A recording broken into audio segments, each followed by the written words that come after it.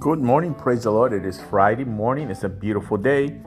You can have a good day if you're determined to have one. If you don't let people, listen, people don't owe you nothing. Stop looking to people to give you. You give, and give. It is better to give than to receive. Okay? That's a good philosophy to have, which is what Jesus said.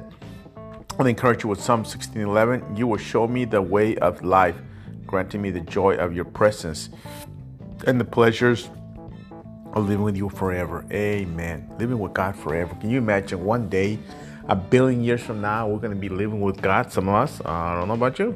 You got to determine, but you can determine today. Living with God. Tomorrow morning at 9, the women meet, women's Bible study, women's group.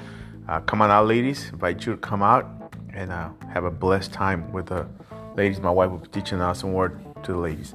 So you have a blessed day, and not just because she's my wife, but she can teach pretty good. Come on, let's face it. Anyway, God bless you. Have a great day. I'll see you soon. If you need prayer, let me know. I'm here for you. God bless you.